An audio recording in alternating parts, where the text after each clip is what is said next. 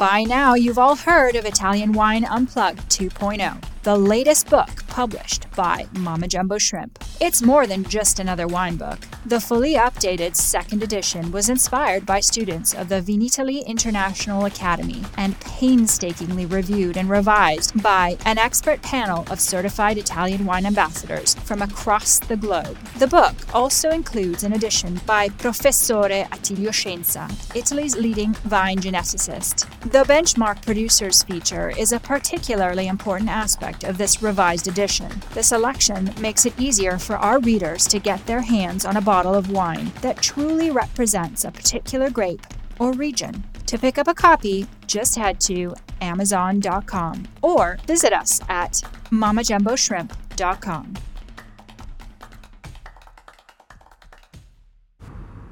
Warning. This podcast contains information in Italian language. I repeat, this podcast contains information in Italian. Cin cin.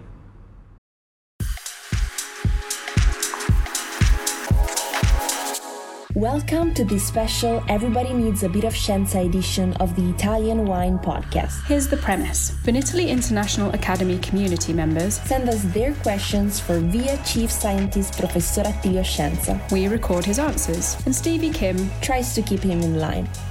Sometimes it works. Thank you for listening.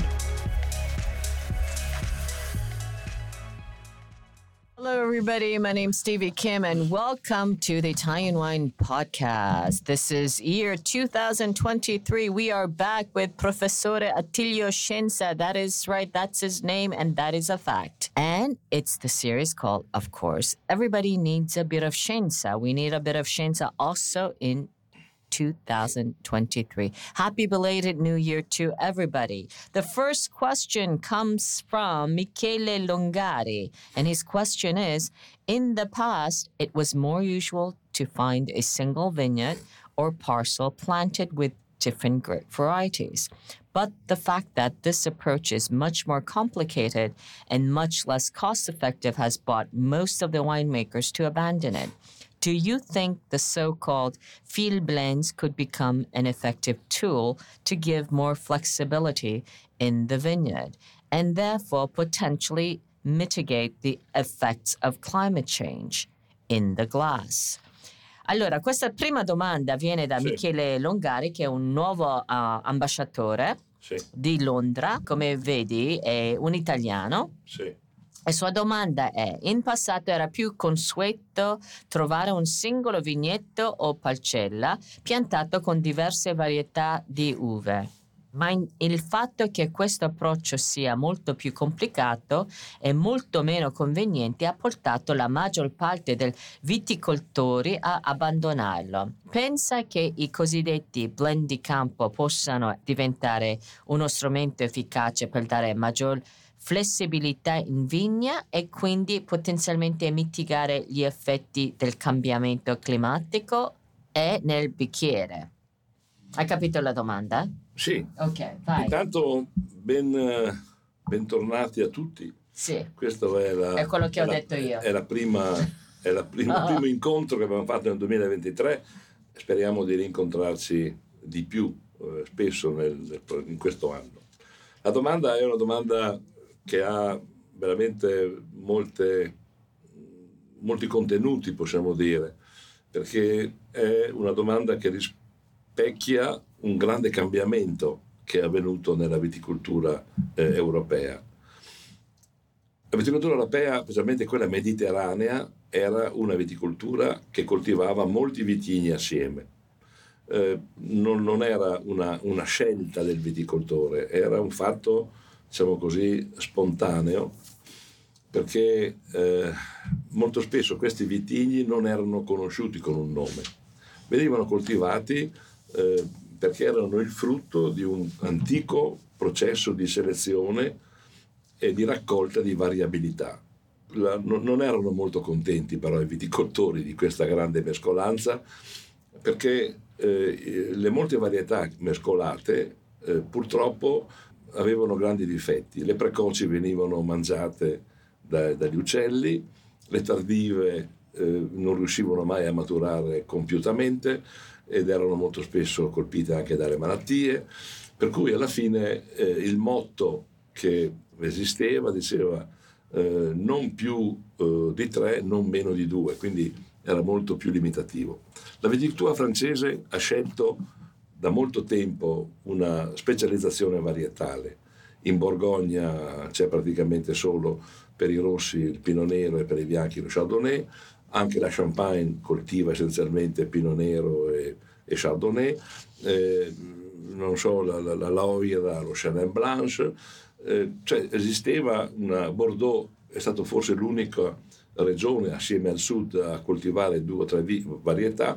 Il sud, nella zona del Rodano meridionale, addirittura la vecchia denominazione d'origine Châteauneuf-du-Pape prevedeva 51 varietà che sono state poi ridotte negli ultimi disciplinari a 15, e di queste 5 sono fondamentali e le altre sono complementari. Beh, in Italia le cose sono andate direi in modo molto diverso. Ci sono regioni direi dove le varietà coltivate in un vigneto erano molteplici. Pensiamo alla Toscana, per esempio, il famoso taglio di Bettino Ricasoli prevedeva 5-6 varietà fra quelle bianche e quelle nere. Are you enjoying this podcast? There is so much more high-quality wine content available from Mama Jumbo Shrimp. Check out our new wine study maps or books on Italian wine, including Italian Wine Unplugged and much, much more. Just visit our website, mamajumboshrimp.com. Now, back to the show. Questo esempio era imitato in Abruzzo, era imitato nelle Marche, era imitato in Umbria. L'Italia meridionale aveva scelto di coltivare poche varietà perché avevano scelto quelle varietà che potevano dare più alcol e più colore, perché erano tutti vini destinati al taglio per le viticolture del nord, non erano destinate a produrre del vino. La grande trasformazione è avvenuta con la fillossera. Con la fillossera, con il dover ricostruire tutta la variabilità italiana, non conoscendo gran parte dei vitigni coltivati, i viticoltori si sono, direi, concentrati su pochissime varietà. Si è persa veramente la gran parte della variabilità, si sono piantati quelli che sembravano essere i vitigni più produttivi e quelli che davano più qualità. Ecco, attualmente c'è un ritorno alla mescolanza varietale, c'è un ritorno per dare più complessità ai vini, cioè mettendo assieme 4, 5, 6 varietà, il vino ha naturalmente delle doti di complessità molto, molto maggiori, un po' per il colore, per il pH, l'acidità, l'alcol, gli aromi, cioè si riesce a mettere assieme veramente molte varietà. Questo serve anche come un antidoto, almeno parziale, al cambiamento climatico, nel senso che mescolando più varietà che hanno epoche di maturazione diverse, noi possiamo gestire molto meglio i processi di maturazione, quindi avere vitigni che sono più tardivi, quindi mantengono meglio l'acidità, vitigni che tengono anche meglio l'aroma in condizioni di temperature elevate e così via. Ci sono 2 considerazioni da fare di fondo rispetto al passato. La prima, che i vitigni non possono più essere mescolati nei vigneti, ma coltivati nel vigneto in filari distinti, cioè non mescoliamo le varietà, ma coltiviamo 3 filari di un vitigno, 3 filari di un altro, 3 filari di un altro. Ecco, la tendenza iniziale era quello di vinificarli poi separatamente e di fare il taglio, invece questo non funziona più. Ci si è accorti che la cosa migliore è quella di vendemmiarli e vinificarli assieme, perché è nell'interazione della fermentazione che tutti questi vitigni esprimono il loro potenziale. Se io li vinifico separatamente e poi li unisco in un secondo momento, difficilmente riesco ad avere una fusione perfetta dei loro profili sensoriali, delle loro caratteristiche chimiche. Quindi è molto meglio procedere alla vinificazione unita. Questo va molto bene per alcuni bianchi, per esempio. I bianchi si giovano molto di questa fermentazione, di questa cofermentazione, possiamo dire. Per i rossi è un po' più complicato farlo, perché i rossi hanno delle dinamiche di maturazione molto diverse e quindi è difficile riuscire a mettere assieme 5 varietà, di cui una magari matura a fine agosto e l'altra matura alla fine di settembre, quindi rischio di di non trovare quel punto di equilibrio nella maturazione, ma nei vitini più bianchi è molto più facile perché i vitini più precoci danno alcol, danno grassezza, danno complessità, i vitini più tardivi danno acidità, danno pH bassi, danno una maggiore direi così sviluppo alla fermentazione. Quindi c'è questa tendenza di tornare ai vini complessi ottenuti non dal taglio di diverse varietà ma dalla cofermentazione di questi vini.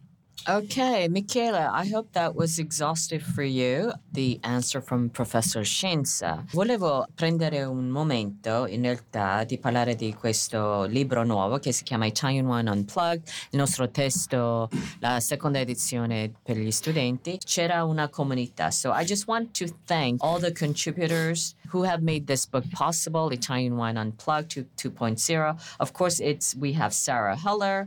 She has a chapter called How to Taste Italian Wine.